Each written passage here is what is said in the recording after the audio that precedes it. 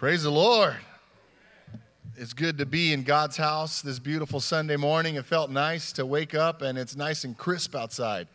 And we get a little taste of Los Angeles winter. That's about as close as we get. 47 is what my weather app said this morning. And Drea went outside. I think she had one of the kids went outside a little too early, so she walked out there barefoot still. And she said, "Man, the concrete outside feels like the ground is refrigerated." And so God refrigerated our ground overnight, and we get to enjoy it. But you know it's Southern California, so give it till like 1 p.m. and it'll feel like summer again. So that's my joke is always we get a little bit of summer every day when you're in L.A., right? But it's good to be in God's house. It's good to see you all. I've been traveling the last couple Sundays, so for those who haven't had a chance to see, I heard about the breakthrough, the revival that was taking place through baptisms. Wow. Praise the Lord. Come on, let's just celebrate all that God did and continues to do. I was excited. Drea was giving me updates because she was here and just reporting to me how encouraging it was to see the move of God in our midst. Amen. I said this before and I'll say it again. I hear people say, "Man, the church is dying." And I say, "Well, you go to the wrong church." Somebody say amen. Amen. Right? If you think the church is dying, then you're going to the wrong church, because at Mission Ebenezer Family Church, I just see life. I see life. I see lives transformed. I see hope that's rising. I see babies that are being born and discipled in our Royal Rangers and missionettes. I see a new generation of those who will carry forth the gospel in ways that they build on our mistakes and the ways that we've fallen short. And we get a chance to set them up for success to be the ministers to this coming generation. I come to our church and I leave excited because God is just beginning the work that He wants to do. And so I'm not part of that naysaying crowd of folks that are, "Oh man, the world today." And I'm like, yeah, but what about God today? Is the world bigger than God? Is sin bigger than salvation? Is hell greater than heaven? See, so some people get discouraged too easily when they forget about the God that we serve. That's what I love about, sorry man, this ain't even part of the message. I got to get my notes out. What am I supposed to say? We're talking about Christmas and getting ready for Christmas. But we come into a world where people are so pessimistic about what's going on around us, but we need to start by placing our hope in a great and mighty God who is able to do impossible things. Don't start by hanging your head saying, "Oh, look how messed up it is. Look how broken." I had a conversation with a young couple, and they said, we had talked about when we got married wanting to have 2, 3, 4 kids, but now we look at the way the world is today, and we're not sure if we want to bring kids into this world. And I said, well, how are we supposed to make the world better then?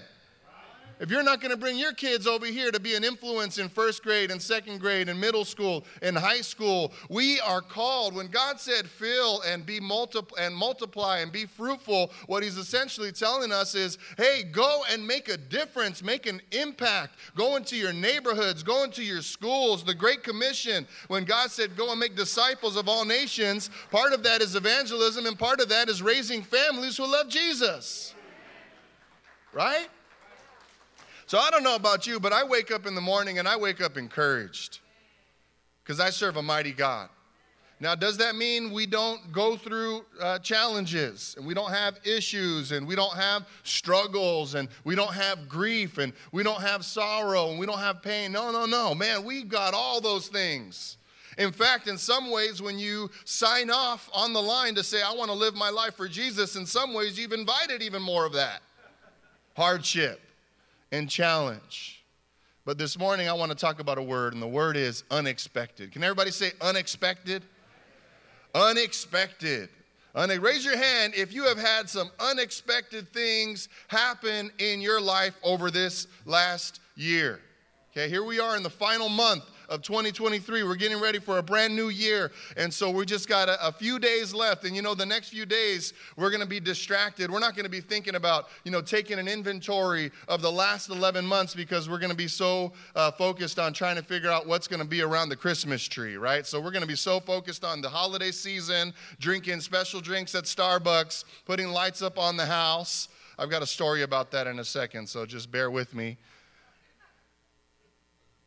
But we're going to be so focused on all the things, and then next thing you know, we'll be in 2024, and we wouldn't have any chance to say what happened this year.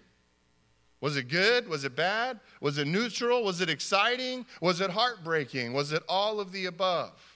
Let's do that one more time. Raise your hand if something unexpected has happened over the last year. See, and we're still, look at that. That's a lot of hands, right? A lot of us. In fact, probably all of us have got some things that happened that were unexpected. You know, and if we come into our lives, especially as people of faith, and we base our happiness, we base our blessedness on how well things align with how I thought they should go, then I'll tell you what, I'm going to be disappointed every single day of my life. Right? When I try to live my life in such a way that says, man, God, I know you are good, when you will answer these 10 prayer requests that I have, when God knows that there's going to be 10 more that we're not even aware of that we're getting ready to pray because life's about to change again. I don't say that to be discouraging. I say that just to keep it real. Unexpected.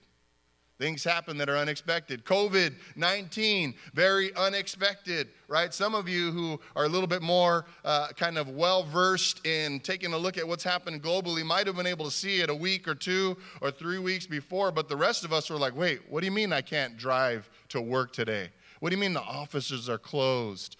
I work at a college. What do you mean students all of a sudden need to overnight pack their things and leave because our campus is shutting down? Like, what is going on here, right? Lots of unexpected. We've continued to experience unexpected things all around us.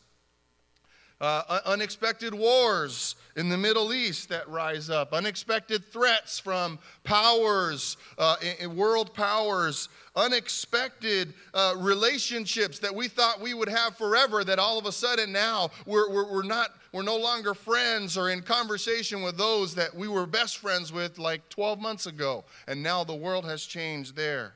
Unexpected loss where a family member or a loved one or a friend has gone way too soon.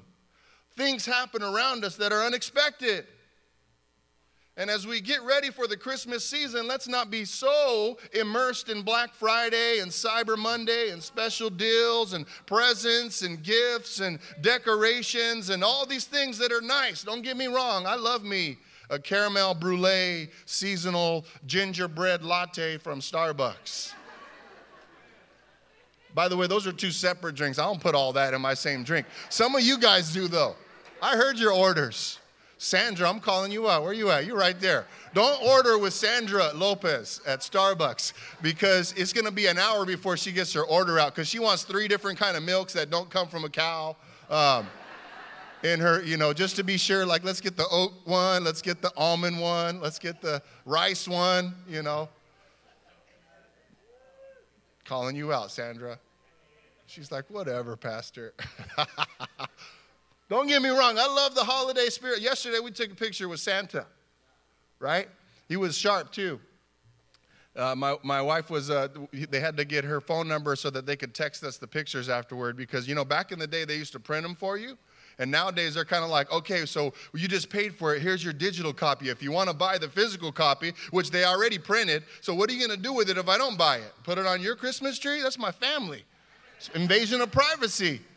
I don't know what they do with all these pictures that they already printed and they want to know if I want to buy it. Why'd you print it if you're still figuring out if I want to buy it, right? Yeah, it's marketing, right? Anyway, let me get off of that. Unexpected. I was expecting them to just hand me a picture, not text me one. But Drea was giving him her number, and the last 4 digits of her phone number are 8181. Don't worry, I didn't give out all the numbers. And then the Santa Claus at the mall was smart. He says 8181. That means it ate 2. It must be full. I was like, that was pretty funny, Santa. Good job.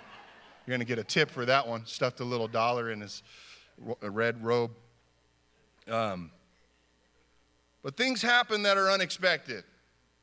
Right, so this year we decided, we've decided that we're going to stick with the decorations that we've already purchased because we've accumulated a few boxes full of things that we put away and pull out and we put them up. So we were so excited, and so we built this tunnel. You've seen those tunnels that people put up like over the walkway, and so you can walk under them and it looks real magical. You know what I'm talking about?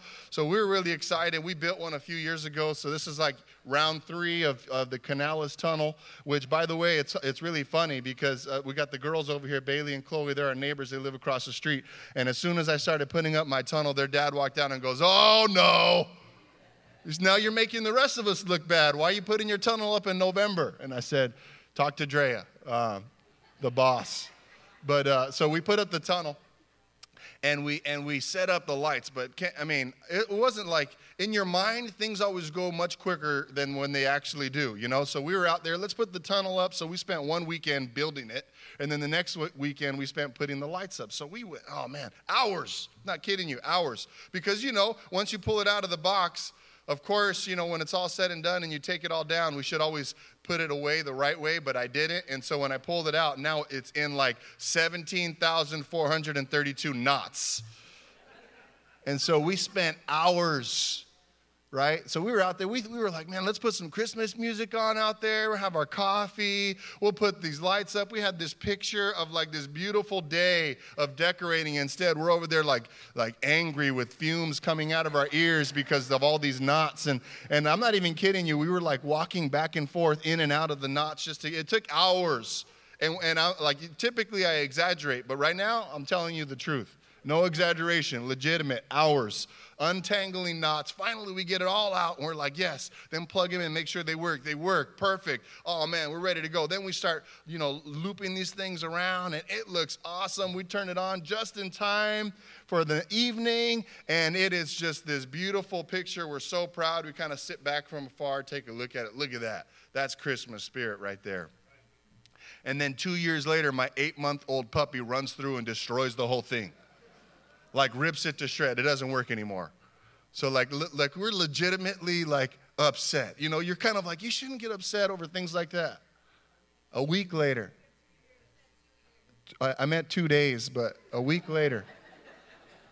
Thank you.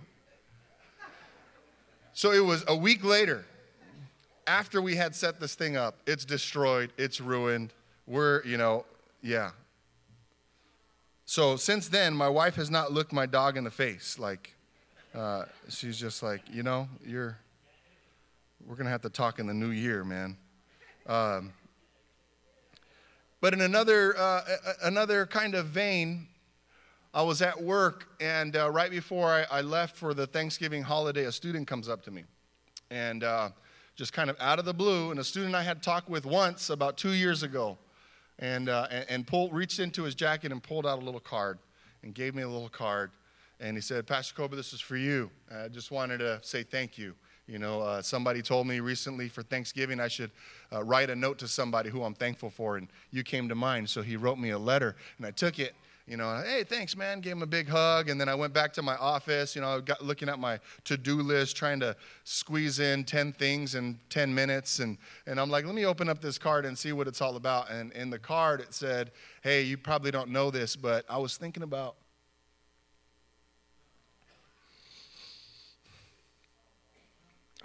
taking my life because I didn't know what it was all about. And then you and I met, and we talked, and we prayed.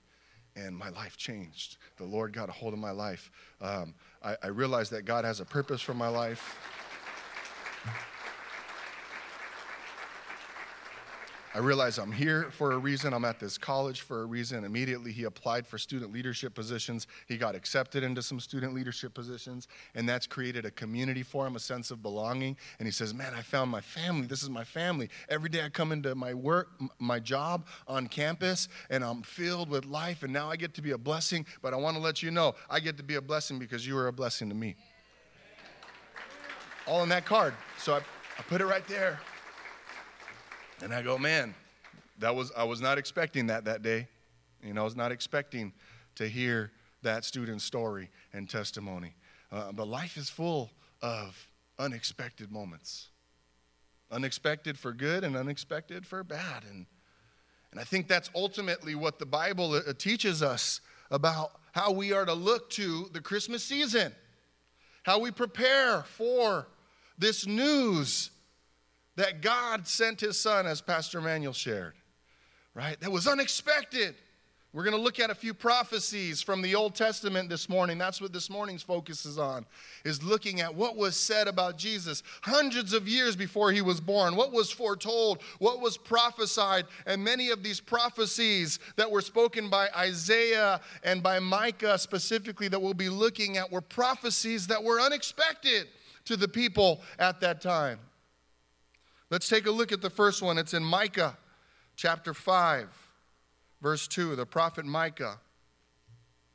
And the prophet Micah in chapter 5, verse 2 reads as follows: But you, Bethlehem, Ephratah, though you are small among the clans of Judah, out of you will come for me one who will be ruler of Israel, whose origins are from of old, from ancient times.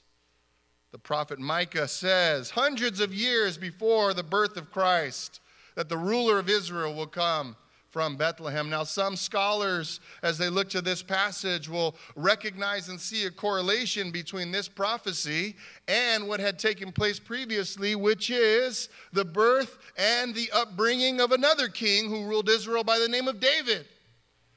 You might remember that in 1 Samuel chapter 16, there was another unexpected story where Israel was looking for a king, and Samuel, the prophet, was going around, and the Lord told Samuel that he would find the next king at the house of Jesse. And so he went to the house of Jesse in Bethlehem to look for the next king. And Jesse brought out every single one of his sons, the oldest first, and he had a nice beard and full in stature, and you could tell he was a hard worker with hands that demonstrated his ability to work in the fields. And Jesse said to Samuel, "Here's your king." And Samuel looks at him and says, "No, not this one." And he goes through every single one of Jesse's sons until finally he says, "You've got to have more sons than this, because the Lord is never wrong. And he said that our next king would come here, but none of the ones that you've brought before me are to be the king of Israel." And finally says, "Yeah, there's one other one, but you wouldn't want him."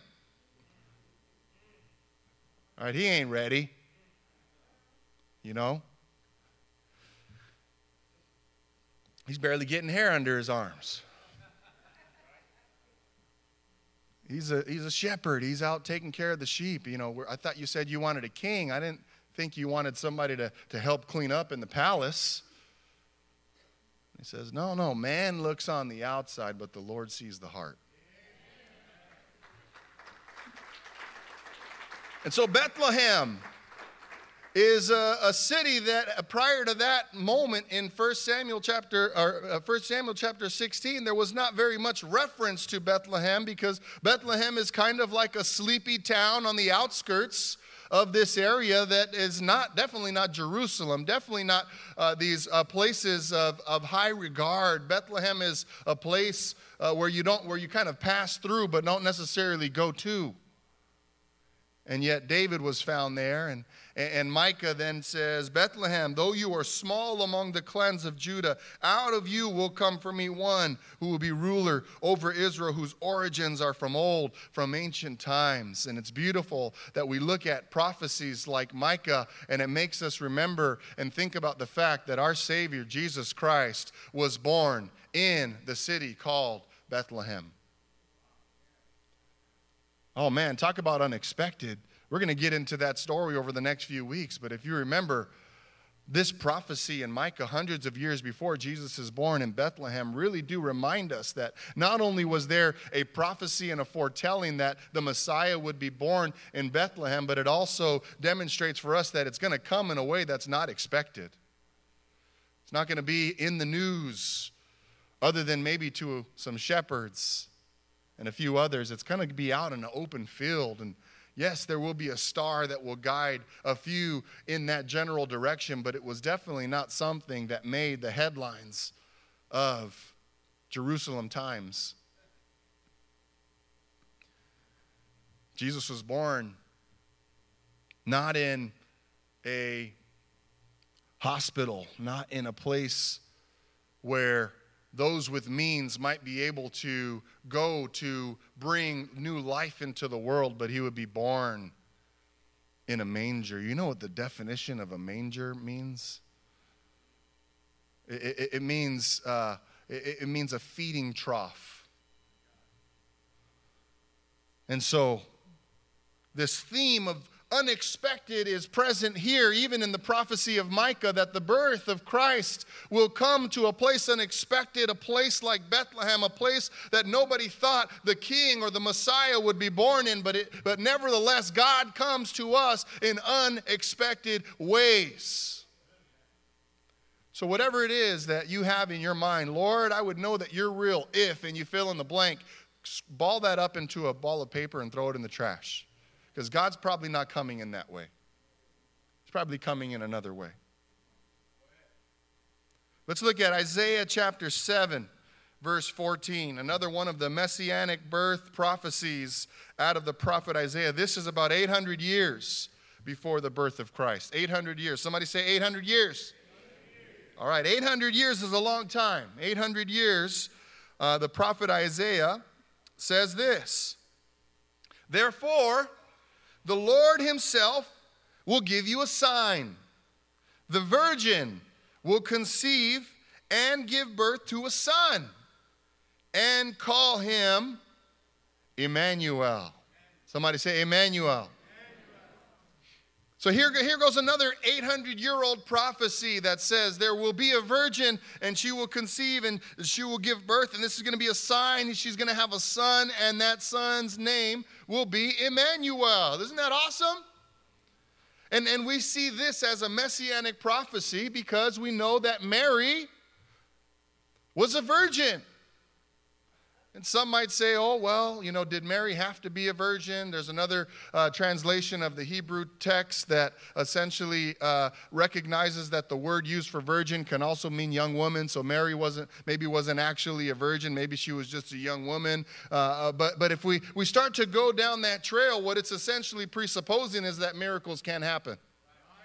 And here's my understanding of that is if you can't receive the miracle of the virgin birth, then how are you supposed to receive the miracle of the resurrection of Christ? So in other words, the virgin, the story of Mary being a virgin and that Jesus having a virgin birth is not necessarily something that might make or break someone's faith. But if you already start going down the kind of rabbit hole of recognizing that maybe she was, maybe she wasn't, then how should you also be expected to be able to receive the fact that Jesus died, he was buried, he was pronounced dead, and he was raised again? If God can do one miracle, he can do another one. So are you predisposed this morning? This is maybe connecting it to some application. Are you predisposed this morning to the idea that God can do miracles or that miracles don't exist? And I believe that's a significant question. Because my encouragement is this: if you are not exactly sure whether or not God has done or will continue to do miracles, then I want to encourage you to be open to it, because that is the birthplace of faith. Faith is trusting God that even though I can't see it, you're going to find a way to do it, God.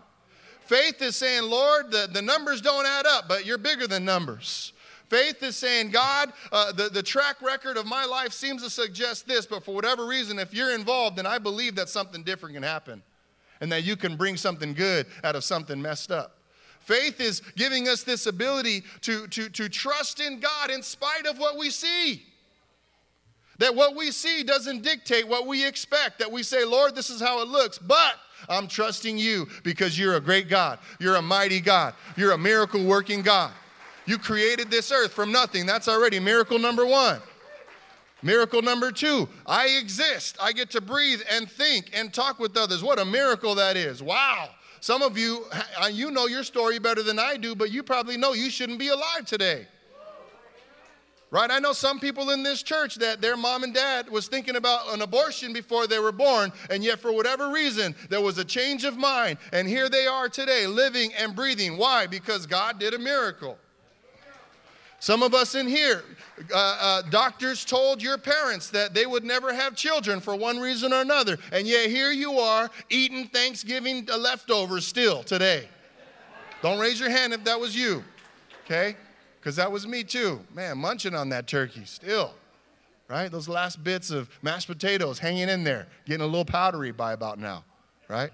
But you know, desperate times call for desperate measures. A miracle. Man, God has done miracles.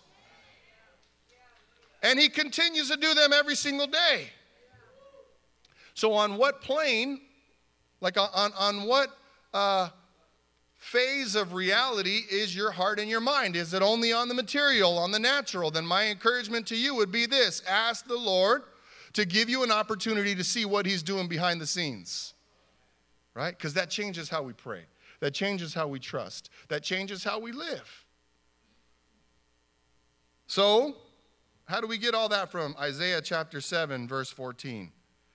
Because the prophet Isaiah said a virgin is going to be with child. So when Isaiah says it, and when Luke says it, then I believe it. That Mary was a virgin. I don't got a problem with it. And the primary reason why I have no problem with it is A, because the Bible says it, and B, because I believe in miracles.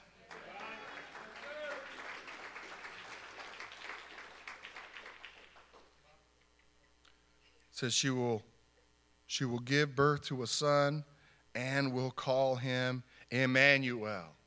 Emmanuel. Okay, I know there's at least one person in here this morning that doesn't know, that thinks that's just a cool name. Because by the way, it is a pretty cool name. Right? Emmanuel's a good name, right? Especially Pastor Emmanuel back there say, yeah, it is. Emmanuel's a good name, but it has a meaning. It has a Hebrew meaning. And the Hebrew meaning of the word Emmanuel means God with us.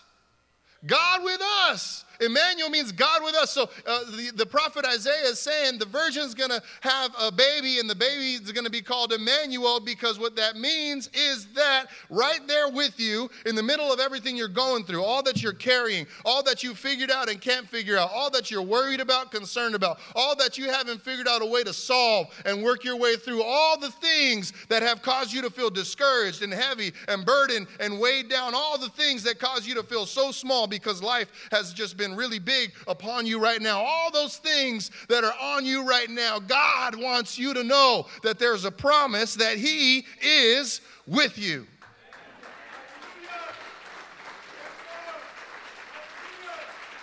And the embodiment or the personification or the incarnation of that truth is in Jesus, our Messiah.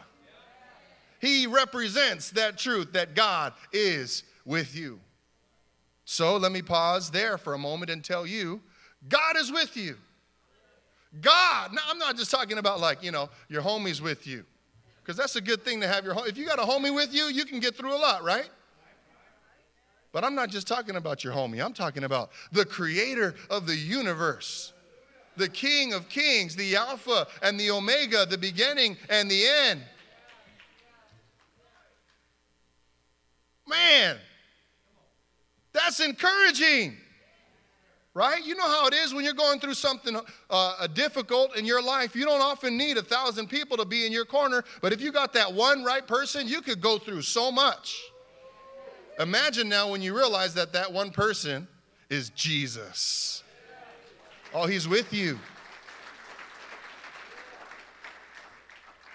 Some of us pray and we say, Lord, help, just be with me as I go through this thing. See, the thing about it is this. He's already with you. You just got to realize that he is. Right? He's already with you. Joseph, Ruthie, Micaiah, they don't got to beg me to be with them through a hard time. They don't got to beg, Dad, can you please this? No, I'm right there. You say, Dad, I'm up already. What do you need? Right? Especially once I hear crying, right? As soon as parents, you know how that is. As soon as you hear crying, no matter what, you could be in the best nap you've ever been taking, right? Man, that nap right after lunch and football, and man, you're just hitting that like nice REM cycle on the couch, right? Naps always are better on the couch for me. I don't know why. But it's just like, oh man, boom. And then all of a sudden I hear crying. Boom, all right. I'm ready. Got dad's attention, right? See, what you're experiencing and going through right now, the challenges, the difficulties in your life are not a surprise to your Heavenly Father. And Isaiah solidifies that by saying, there's going to be a virgin birth, and then she's going to have a child, and it's going to be a son, and they're going to call him God with us. God with us. That's encouraging, right? Okay, so I want to look at another one. Isaiah 9, verse 2. Isaiah 9, verse 2. Says this, the people walking in darkness have seen a great light. On those living in the land of deep darkness, a light has dawned. Now we see this as a messianic prophecy and a prophecy of the birth of Christ, because Isaiah essentially is talking here that those who have been discouraged, those who have gone through life and have been enveloped by sin, right? If you have walked in darkness before in your own life, let me see you raise your hand. And every single one of our hands should go up, because every single one of us has experienced the darkness that comes from separation from God through sin. It darkens our senses. It darkens our mind, darkens our heart, causes us to experience hopelessness and a sense of being lost. Isaiah says here, the people walking in darkness, which is every single one of us in our sin, in our anger, in our pain, in our trauma, in the things that we carry that cause us to, for whatever reason, be convinced that there is no God, and if there is a God, he doesn't care about me. That's darkness. But Isaiah says, but the people who've walked in darkness have seen a great light. A great light. Not a small light, not a little light, not a camera, flashlight, or on your cell phone that you pull out to help you find something that's lost at the movie theater under the chair. Because you all know that you've done it. Right? No, Isaiah's not talking about a tiny little light. He says the people who have walked in darkness have seen a great light. Let me talk about this for a second, because I believe this is important for us. See, human nature, man, when you go to a movie and you watch it and it starts off with conflict, right? A good movie usually gives you something at some point early on demonstrates that there's a really big problem, right? And then hopefully a good movie gets to the point where that problem is being addressed, maybe by the hero, the protagonist. Somebody comes and addresses that problem. When it comes to the story of salvation, we, as in our human nature as followers of Christ, we love to focus and get right to the punchline and the moment where the story shows the hero that shows up to save the day, right? But what we often figure out is the problem that the hero is saving us from. And that problem, according to our Word of God, is the problem of sin. The only reason why Christmas makes sense is because of sin. Some of you are like, what you talking about?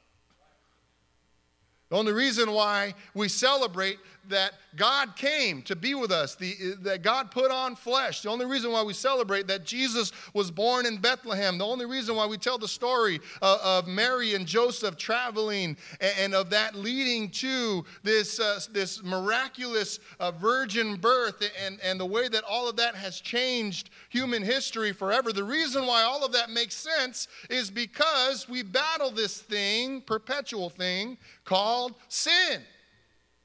And it has impacted every single one of us. None of us is without sin. Paul says it clearly in the book of Romans that we've all fallen short of the glory of God.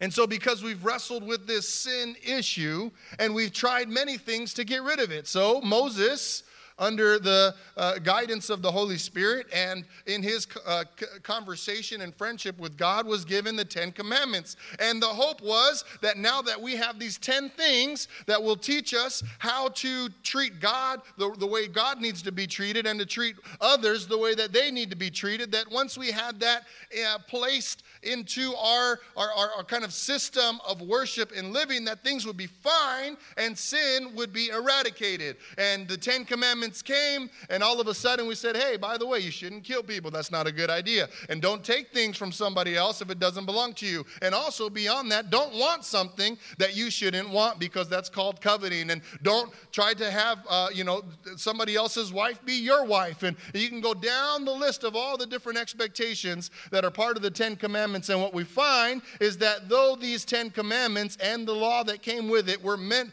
to squelch sin, all that it did was show us how difficult it is for us to actually avoid it.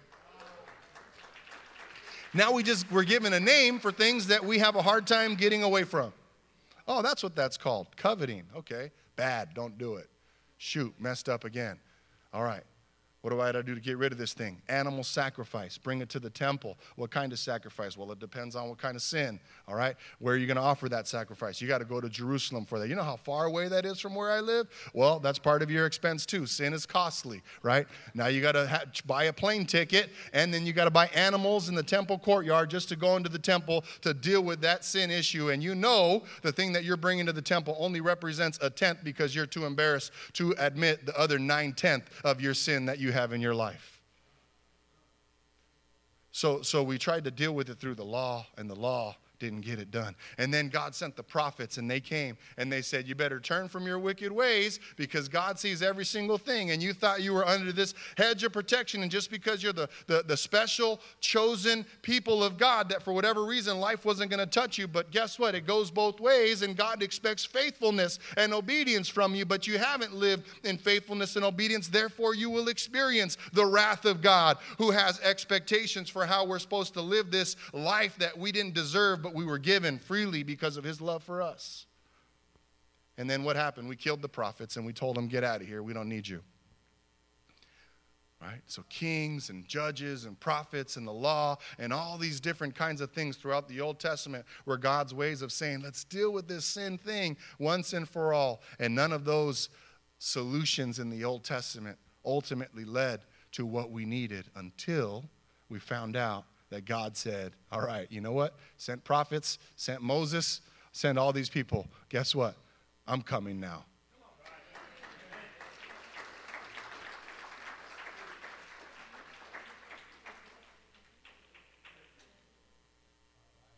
So Christmas is both a season of celebration and excitement, and it's also a season where we say, man, God is recognizing I've tried all these different things. It hasn't worked for them, so therefore I am coming. I'm going to put on skin. I'm going to walk among them, and that's who Jesus is. He's God with us. He's Emmanuel, and that is both exciting because we know we have the comfort of God's presence, that he could help deal with this issue that we have, that no matter what we've tried, it hasn't gotten us there yet, right? We've tried to be as good as we possibly can. It didn't get us very far. We tried to fast, and then all of a sudden we just got hungry and went and ate 17 hamburgers right after the fast, right? We've tried to do all these different things to fix ourselves, and God said, you're never going to be able to fix yourself, but my son Jesus can do something about your sin problem. And he took our sin on the cross. Isn't that awesome? He took your sin, he threw it on the ground like a grenade, and he jumped on it. That's what God has done for us. So Christmas is both a time to celebrate and to be excited, but it's also a time to say, man, for those of us in here who continue to walk in our sin and we haven't dealt with it the right way, and we make excuses for it and we justify it, and we say, well, everybody else is a sinner just like me, so why should I really care? For those of us who are not yet willing to turn around from that sin, then Christmas also is kind of bad news, because what it means is God is with us, right? It means God is with us. You know how it is when we've talked about this before, but the news of your parents being close by to you most of the time is encouraging until you're doing something you shouldn't be doing, and then the news of your parents being close by is like, oh, shoot. Let me hit the side door real quick. Let me hit this window. All right? And so Christmas means God's with us. That's good news and bad news. My hope is that you see it and receive it as good news this season. Amen? You don't got to run from your darkness. You just need to find the light in the midst of it. All right?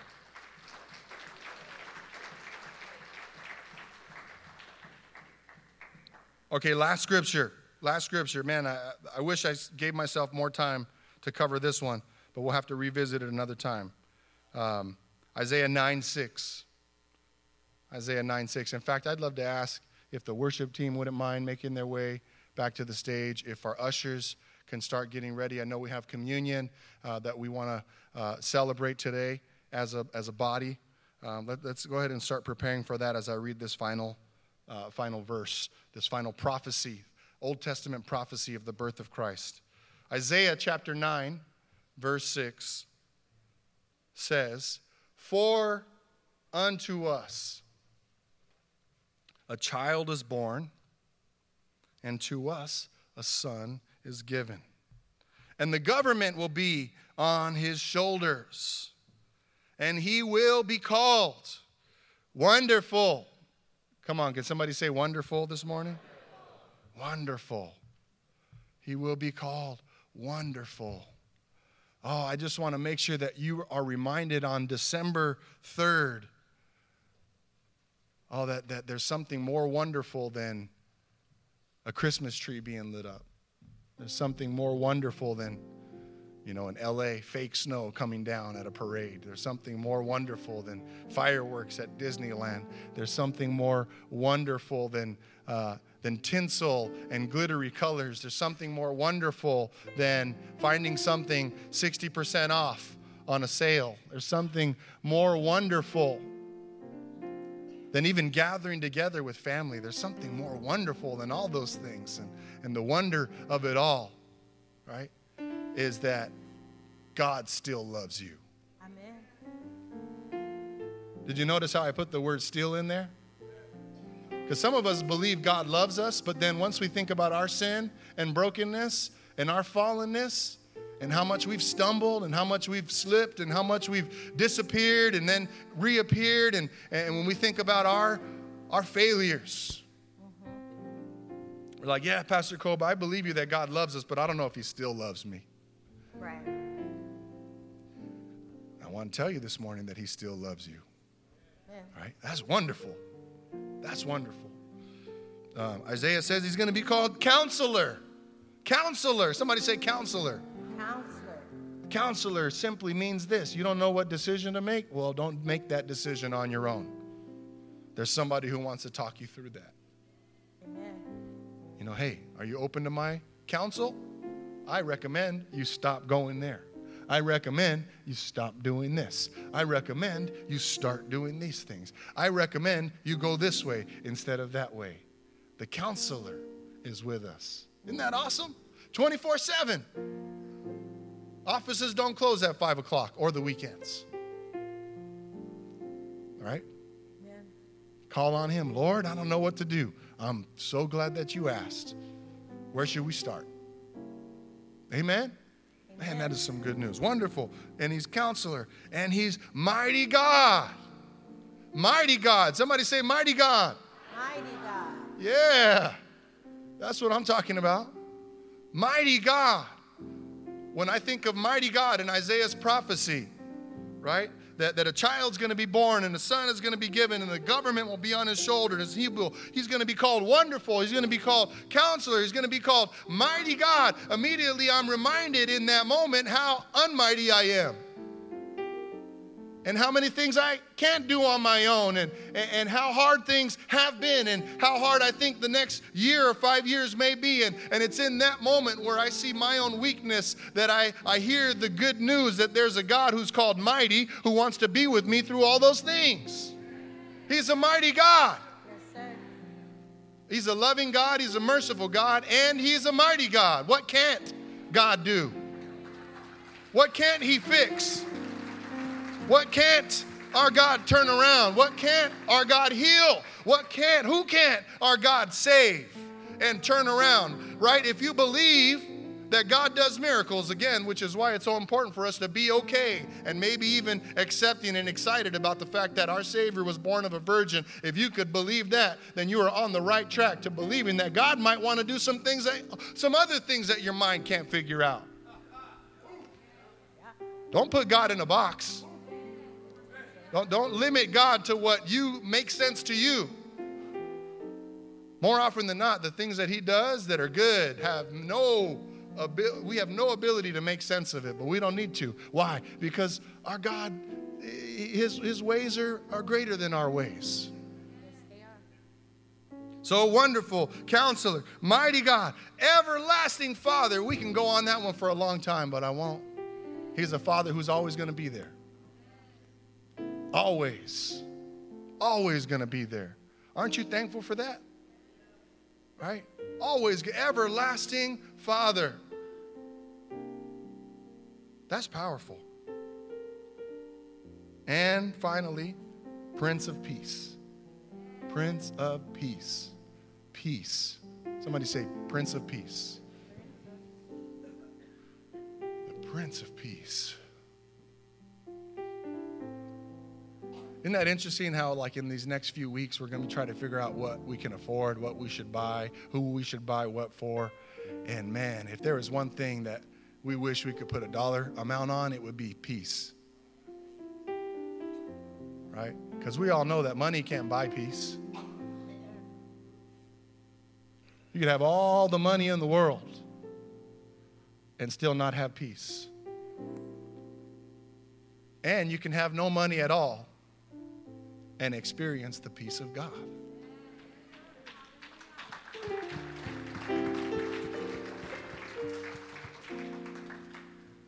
So if you think of your, what was that song somebody sang?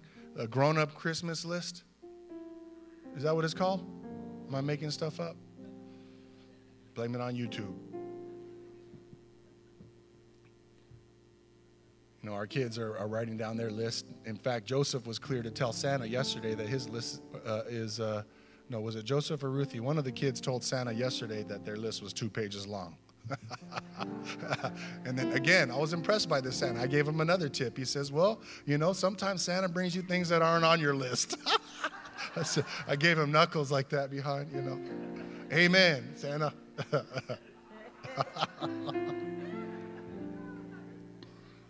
How did I go there? Let's bring it back. Peace. Oh, wouldn't that be awesome if the Lord brings peace in your heart as you prepare for Christmas this year? Peace in your family. Peace in your relationships. Oh, man, wouldn't that be awesome? Wouldn't that be a good Christmas? Right? Wouldn't that feel good, smell good, look good if there was peace? Right? There was peace in Israel. There's peace in our world. There's peace in the streets of Los Angeles. There's peace between races and ethnicities. There's peace between the classes. If there's peace between the Republicans and the Democrats, if there was peace, man, Lord Jesus, we need your peace. Oh, man. Well, Isaiah said we get all that in one, and his name is Jesus. Amen.